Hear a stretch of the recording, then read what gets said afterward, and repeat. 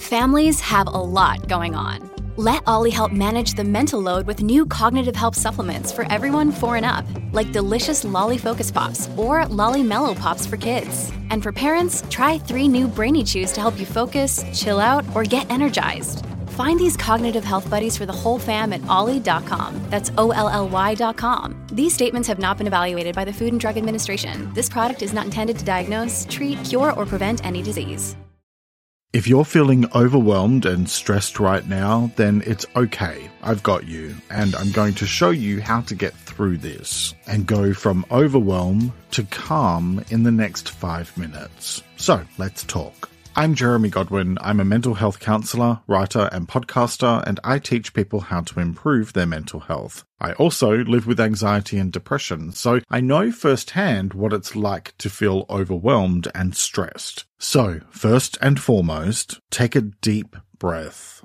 You're safe here, and you've come to the right place. We all have those moments when the world feels like it's spinning too fast, and we're caught in its whirlwind. Let's take a few minutes to navigate what you're feeling together, step by step, with some simple and practical tools. First, why does overwhelm happen? Overwhelm can often sneak up on us when we least expect it, and when we feel like we have more on our plate than we can handle. It's a natural response to a world that sometimes asks too much too quickly. But don't worry, it's manageable and you're not alone in this. So let's talk through 5 ways to overcome overwhelm. Tip 1. Acknowledge the feeling. Because trying to pretend it isn't happening just doesn't work. In fact, it can make things worse. Recognize what you're feeling. There's no judgment here. You don't have to be a superhero, and you definitely don't have to be perfect. And besides, perfect doesn't exist. If you have a lot going on at work or at home, it's completely understandable that sometimes it might all be a bit too much. So, be honest with yourself about what you're feeling and why. By acknowledging your emotions, you're already taking the first step towards understanding and managing them. Tip 2. Take a break. Trying to just push through what you're feeling right now is like trying to carry an elephant on your back. First of all, why are you even doing that to yourself? And second, eventually it will just weigh you down until you can't move. Step away from whatever you're doing, even if it's just for a few minutes. Go for a walk, make a cup of tea, spend some quiet time outdoors, whatever works for you. This brief pause can provide the clarity you need. Tip 3. Ground yourself with deep breaths. Aside from the fact that breathing keeps us alive, breathing has other positive benefits like calming you down. No wonder people have been doing it for millions of years. Breathing deeply has a calming effect on your nervous system.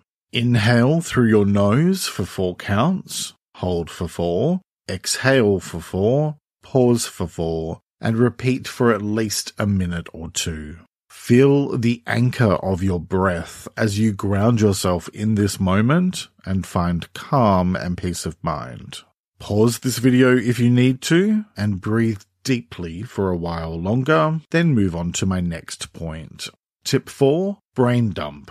And no, I'm not suggesting you throw your brain away, since it does come in handy sometimes. This is all about getting those thoughts out of your head so they stop taking up space in your mind. Grab a piece of paper or open a new note on your phone and write down everything weighing on your mind. Don't filter it and don't overthink it. Just write it out to get it out. Doing this can offload some of your mental clutter, creating more space for clarity, and it also stops those thoughts going round and round in your head, picking up speed like a whirlwind. Get them out of your head so you can find a moment of calm.